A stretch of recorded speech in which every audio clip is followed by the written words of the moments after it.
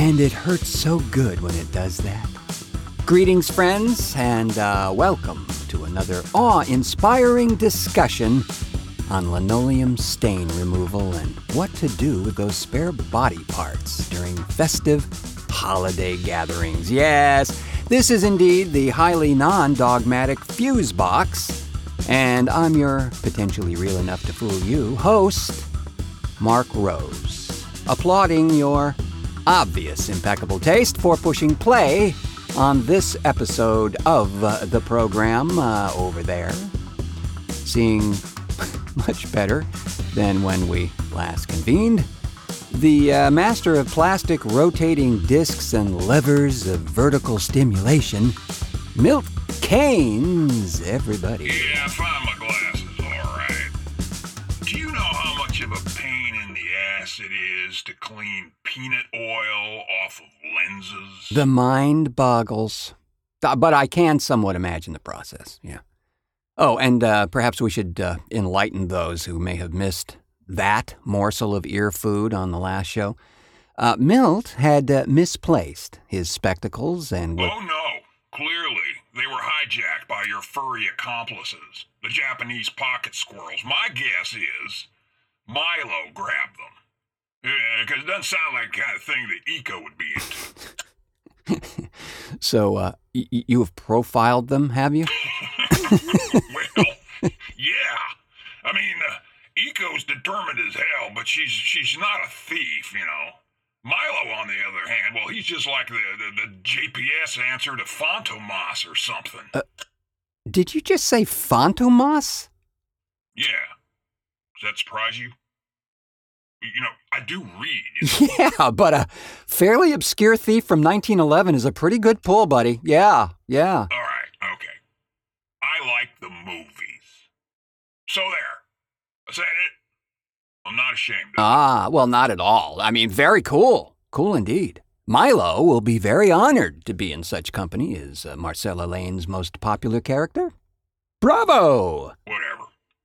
So, yeah, I had to... I'd love to hear your theories on Vidocq as well. Okay, now let's not get slap-happy about it.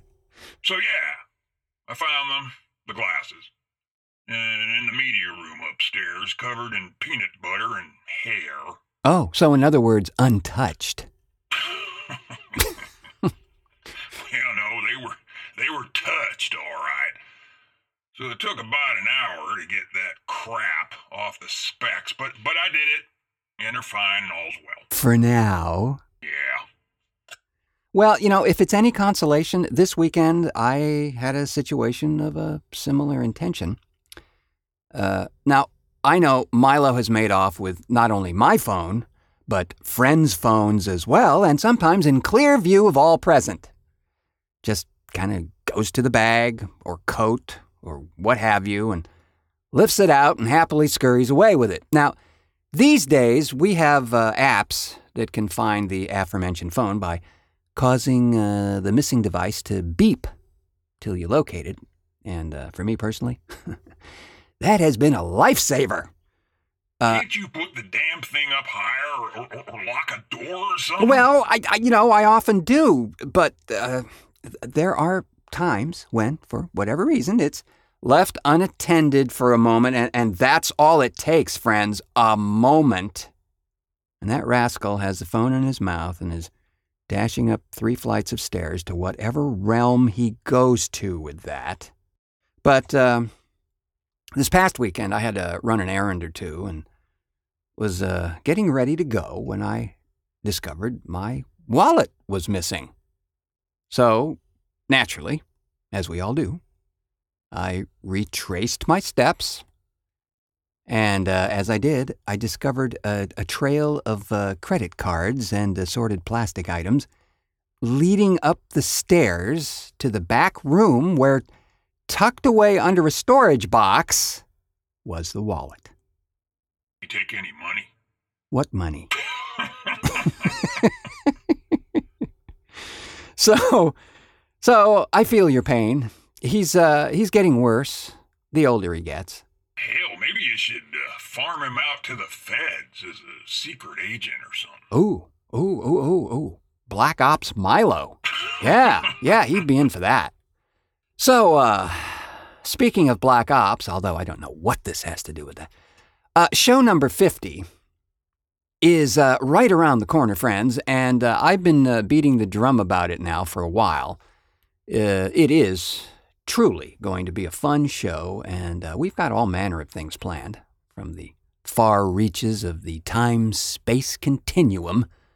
So please be double darn sure to join us for that one. And coming up on this edition of the show, we have another scintillating installment from the Video Vixen, as she offers some thoughts on Patty Chayefsky's screenplay, Network. Yes, but also a tidbit or two from the Office of Information Anomalies, courtesy of Jody Lorimer.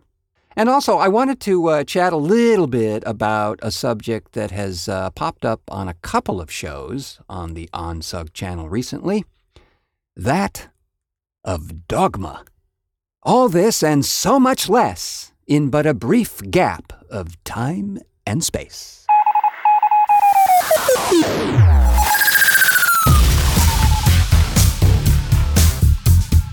In the interest of full public disclosure, the Government Office of Informational Anomalies periodically informs the public of incidents that may give rise to aversion, panic, severe anxiety, or downright repugnance. A woman in New York City has released a video in which she brought a bucket of live crickets and worms onto the subway and attempted to sell them to the passengers. It turns out it was all a prank to, she later stated, demonstrate how poorly people are prepared to deal with an emergency. Sure enough, when a fellow performer attempted to attack her as part of the performance, she responded with an hysterical meltdown. No one stepped in to help her, but rather went for their cell phones to photograph the incident and be the first to post it on Facebook. Presumably, the passengers were pleased someone wanted to subdue her. A passenger commented, "That bitch got bugs in a bucket." The bucket, however, was knocked from her hands in the scuffle with the alleged assailant, sending live crickets and worms into the hair and clothing of nearby passengers, who reacted hysterically by shrieking, leaping, slapping themselves, and exiting the train at lightning speed ASAP. One concerned passenger pulled the train's emergency brake, stopping the train, adding to the confusion and adding to the general stress by making everyone late for wherever they were going. And when they arrived, they would have to explain the worms in their hair and cricket legs on their suits. The woman claimed to be an actress who professed responsibility for the prank, although her stardom, at this point, is questionable. Continuing in the critter and prank department, a young man in Florida, of course, Florida, was arrested for using an alligator as a deadly weapon. Joshua James, 24, was detained and held on a charge of assault with a deadly weapon without intent to kill. He had ordered a drink from a drive-through restaurant at 1:30 in the morning. When the sleepy window attendant handed James his drink, he responded by throwing a 4-foot alligator through the window and drove off. The half-awake attendant was now fully awake, terrified, and throwing chicken nuggets at the alligator. Both were reported unhurt. The offender's mother dismissed her son's indictment, claiming that he did it as a prank and because he thought it was funny.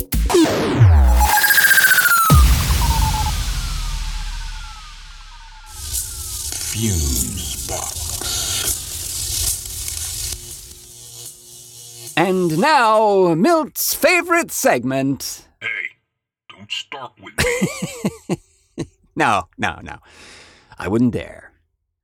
But, it is a fave, right? Right? Yeah. Alrighty then. The lovely Miss Perez, also known as the Video Vixen, has some observations on the brilliant Sidney Lumet film Network. I'm as mad as hell, and I'm not going to take this anymore!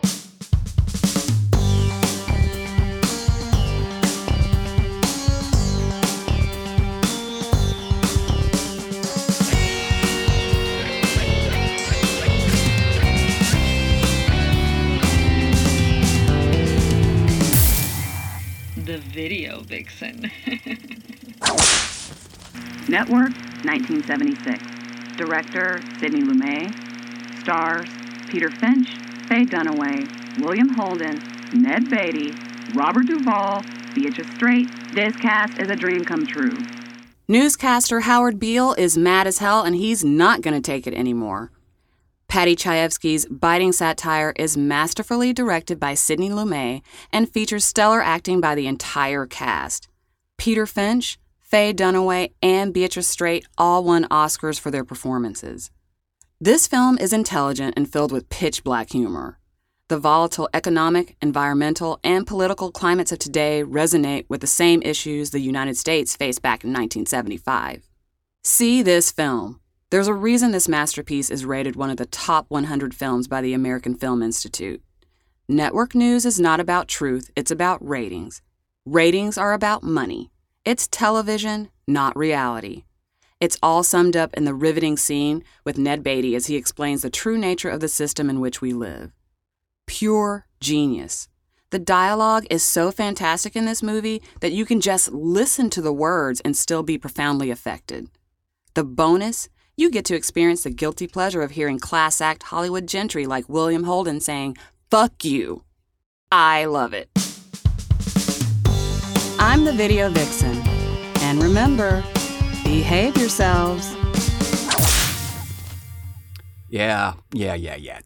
Truly one of my faves. This film, as she mentioned just then, has one of the most memorable scenes in film history where Ned Beatty's character gets to tell William Holden's character about the true nature of reality.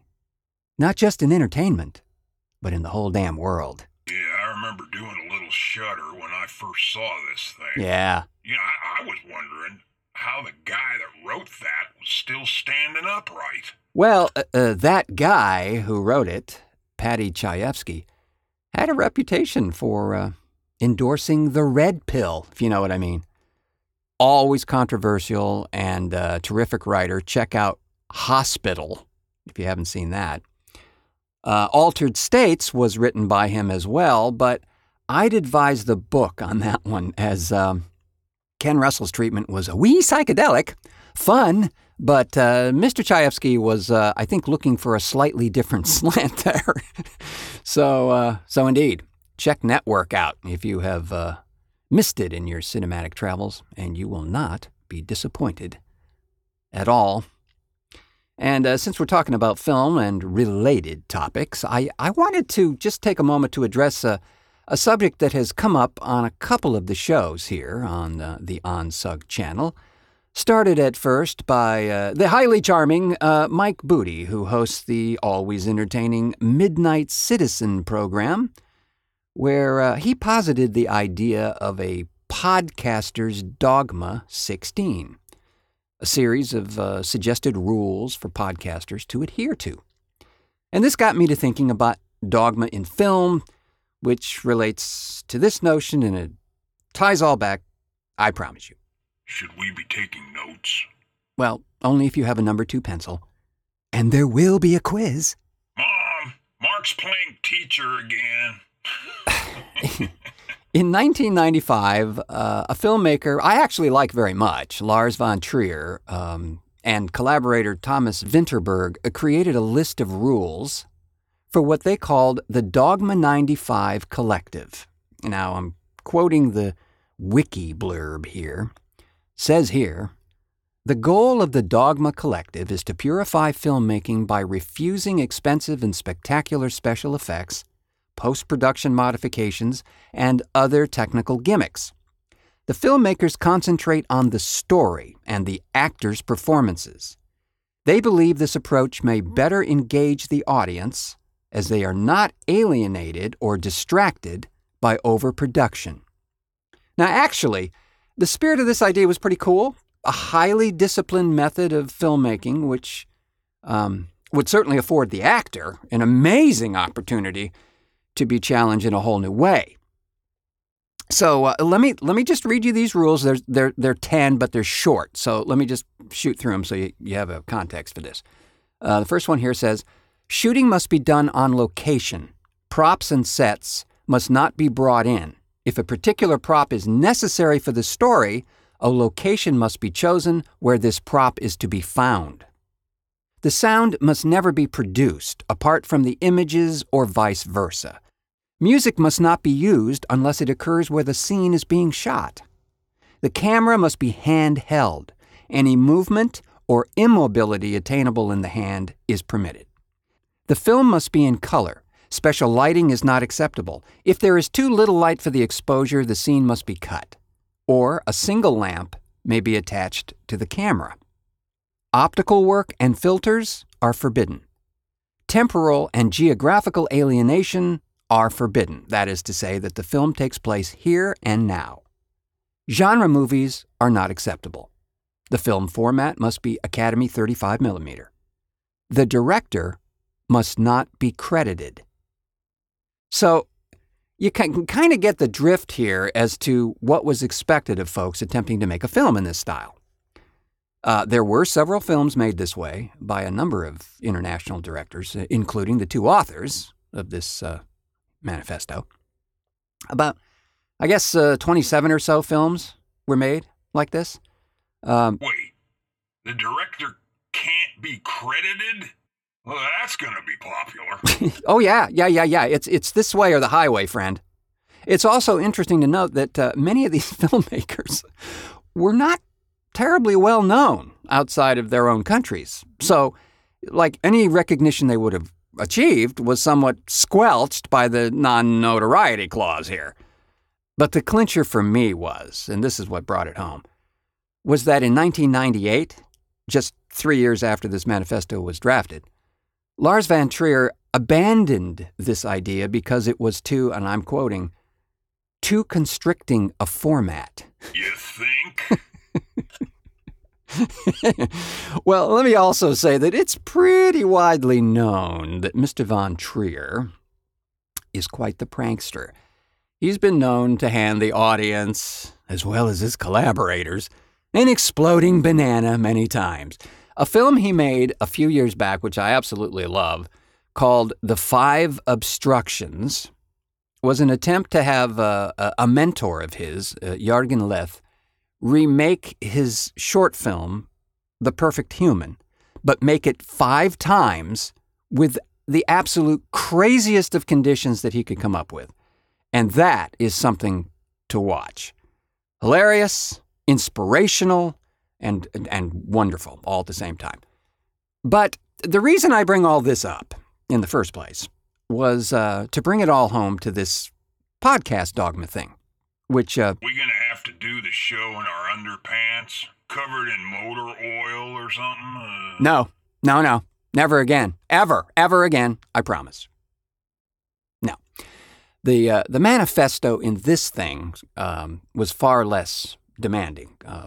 Mike Booty's recommendations were as follows, and there were 7 of them, and I'm going to just paraphrase them a little bit. There's a link in the show notes to the whole Megillah, so if you want to check that out. Number 1 says, no sponsors. You don't need sponsors. It's your show, and no one else should have a say in it. Feel free to ask for donations, but don't take them under stipulation to review something or talk about a specific topic. Number 2, no guests as a formatting choice. Don't lock yourself into a format where every show you have to book another guest. Number 3, no editing. Don't be afraid to keep all the ums and the you knows. You'll only get better at talking if there are stakes for failing. If you can freely edit out all of the gaffes, then there is no incentive to stop doing them. Number 4, no music unless found. Number 5, no script. Number 6, genre is fine, but don't fear digression. Number 7, no running time. Don't limit yourself to a running time. Now, I gotta say that Fusebox is proud to have broken all 7 of these guidelines at one time or another. Yes, thank you. Thank you very much. Oh, goodness gracious. Yeah, we get some kind of award for doing that? Case of Yoo-hoo or something? Probably not. But speaking purely as a producer of this show, all right, I can share with you the Fusebox philosophy.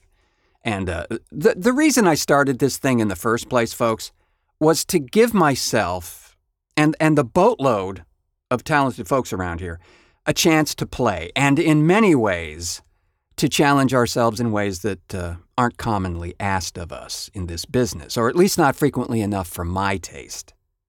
Since I'm not producing a long-form radio drama series as I was for many years, this just gave me the opportunity to keep those production muscles from atrophying. And I also realize that everybody doesn't come at this with the same experiences. And frankly, that's what I love about this medium. You have all kinds of voices out there.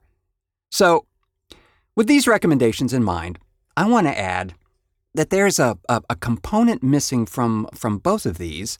Lars and company there kind of insinuated it, but at least in my mind, this one component that I'm referring to is 50% of the equation. And that is the audience. Communication, and I don't care what style of show it is, requires two elements: the speaker and the audience. And I just don't buy this creation in a vacuum model. The notion that a person creates something just for him or herself. I got to tell you, I've yet to encounter a person that does any internet deliverable content for the sole purpose of no one seeing or hearing it. That's pigwind. Hey, careful with the language. There may be pigs listening.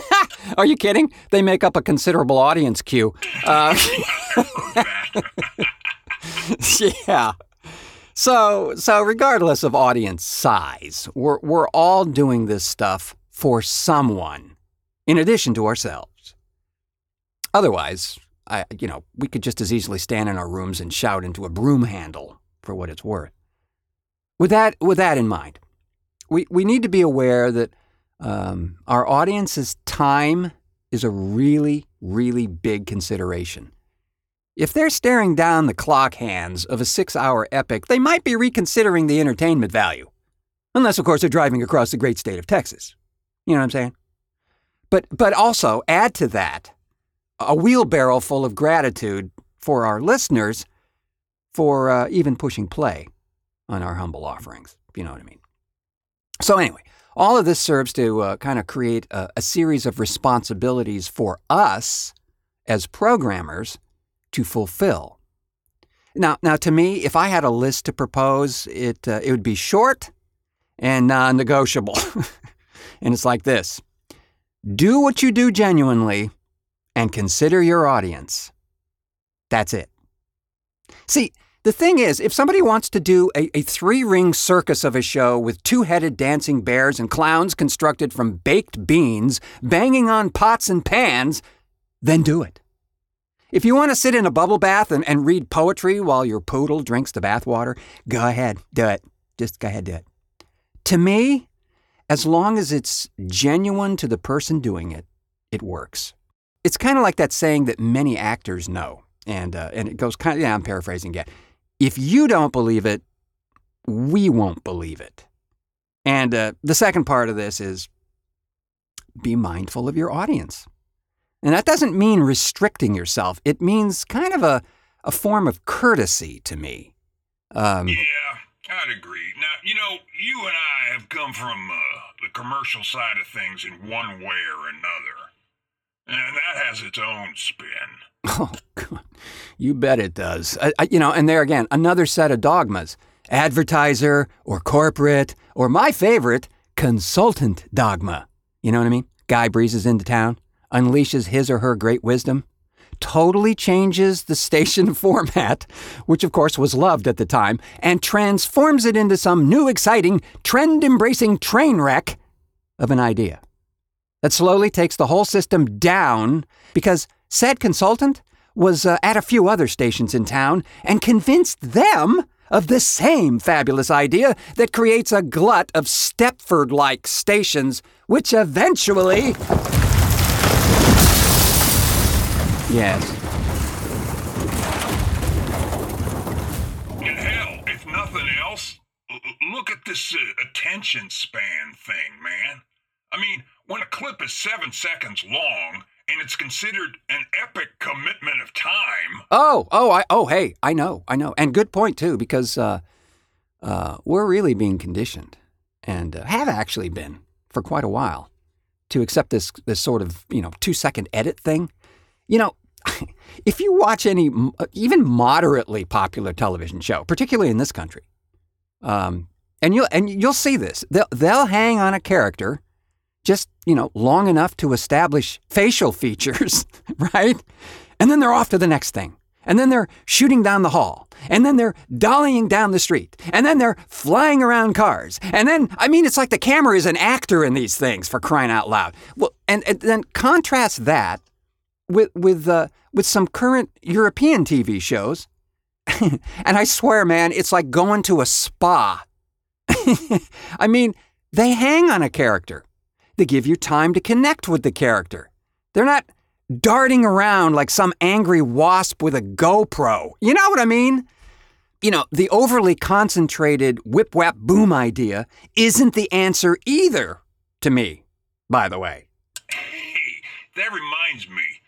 You remember that series from the 80s called Max Headroom? Oh, yeah, sure. Well, and I think this was only in the pilot, but they had this thing that the evil advertiser overlords had created called blipverts.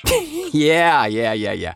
They were these like highly concentrated TV ads that were like time compressed down to like a few milliseconds, right? Yeah. And so they would play a whole bunch of them at once to maximize reach, right? Yeah, and one time, a bit too many of them got in the stream, and the poor guy's head exploded. Right.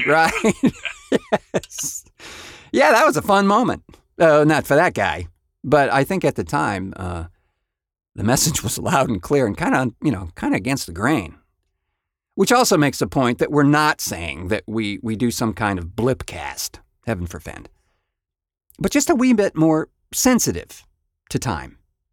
Because that allows us actually to distill our ideas down to a more focused form.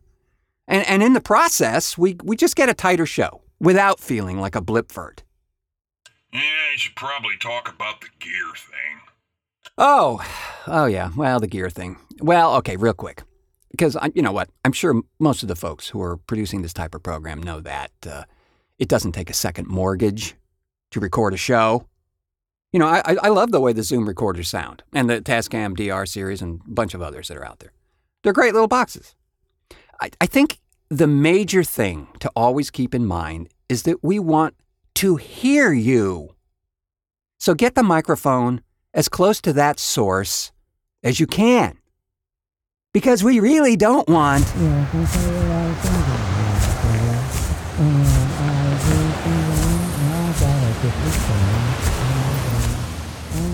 See, if it's important for you to share it, it's important for us to hear it. Enough said of that. So, to wrap this up, the irony of manifestos for film or whatever medium is that despite the fact that they are all seemingly designed to be more artistically liberating in this process, what ends up happening is that in the long run, it's actually, quote, too restrictive a format, in the immortal words of Lars von Trier, co-author of Dogma 95. Where'd you put those two-headed bears?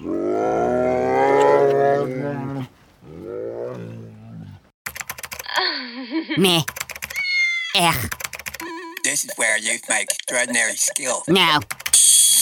Ew. Bleh. Meh. Hi, Timmy. Say, why so glum, pal? Oh, hi, Uncle Carl. Gee whiz. What's a guy gotta do to find cool merchandise these days anyway? I've been searching online everywhere, and golly, all I can find is lots and lots of girl-on-girl porn, pictures of cats, and posts from losers who live in their parents' basement playing Pokemon Go. Whatever the fuck that is. but I can't find neato shirts or coffee mugs or anything. Gosh, I'm about to lose my shit. I really want to find a hip flask so I can sneak hooch into church like you, Uncle Carl. But I just can't find any. What the fuck am I gonna do? Well, Timmy, that sure is a dilly of a dilemma. But here, let me show you where to look. Gosh, look at all that swell merchandise. Wow. Thanks, Uncle Carl. Fusebox is the shit. It sure is, Timmy. It sure is. Thanks to Fusebox, Timmy can get himself a genuine Fusebox hip flask, so he can get shit-faced in church just like Uncle Carl, who isn't really Timmy's uncle, but is just a nice man who lives in his van down by the river. Find Fusebox hip flasks and other swell merchandise at thefuseboxshow.com. That's thefuseboxshow.com. Uncle Carl, I don't have a credit card. Now what'll I do? Why, that's easy, Timmy. Run in there and get your mother's purse.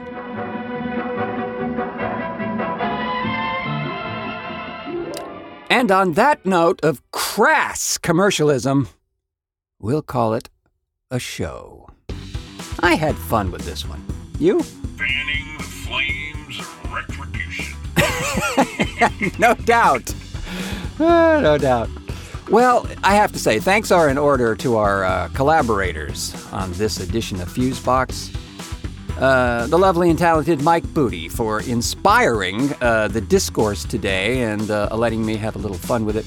And you can check his program out at themidnightcitizen.com and find his full-length Dogma 16 intact as well. And also his shows and his videos and, hey, candles! He's got candles? Yeah! It appears that Mike makes them himself and scents them all up with exotic aromas. And he's a grade Z horror movie fan as well, so there's that.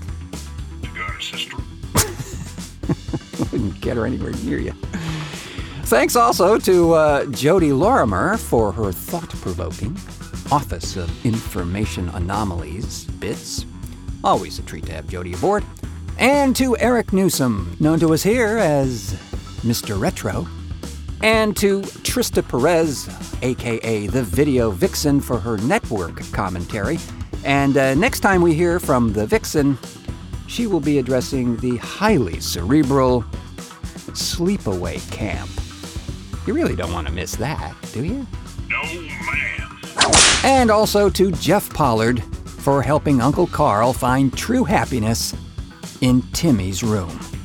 Thanks, too, to the irascible Milt Keynes over there for technical assistance. See you on the Big 5-0. Yes, indeed. The next show, number 50, is a blowout. So I invite you to celebrate along with us and friends as we commemorate 50 episodes of this thing we call Fusebox. And while you're at it, we'd appreciate a little tick of the stars at your favorite source for this program. Any and all ratings do indeed benefit the show, so, tick away at iTunes or podcast.com or Stitcher or wherever this thing is showing up, because these days, I don't know. We'd appreciate it, as we appreciate you for taking the time to push play on this one. So, until our next cartoon.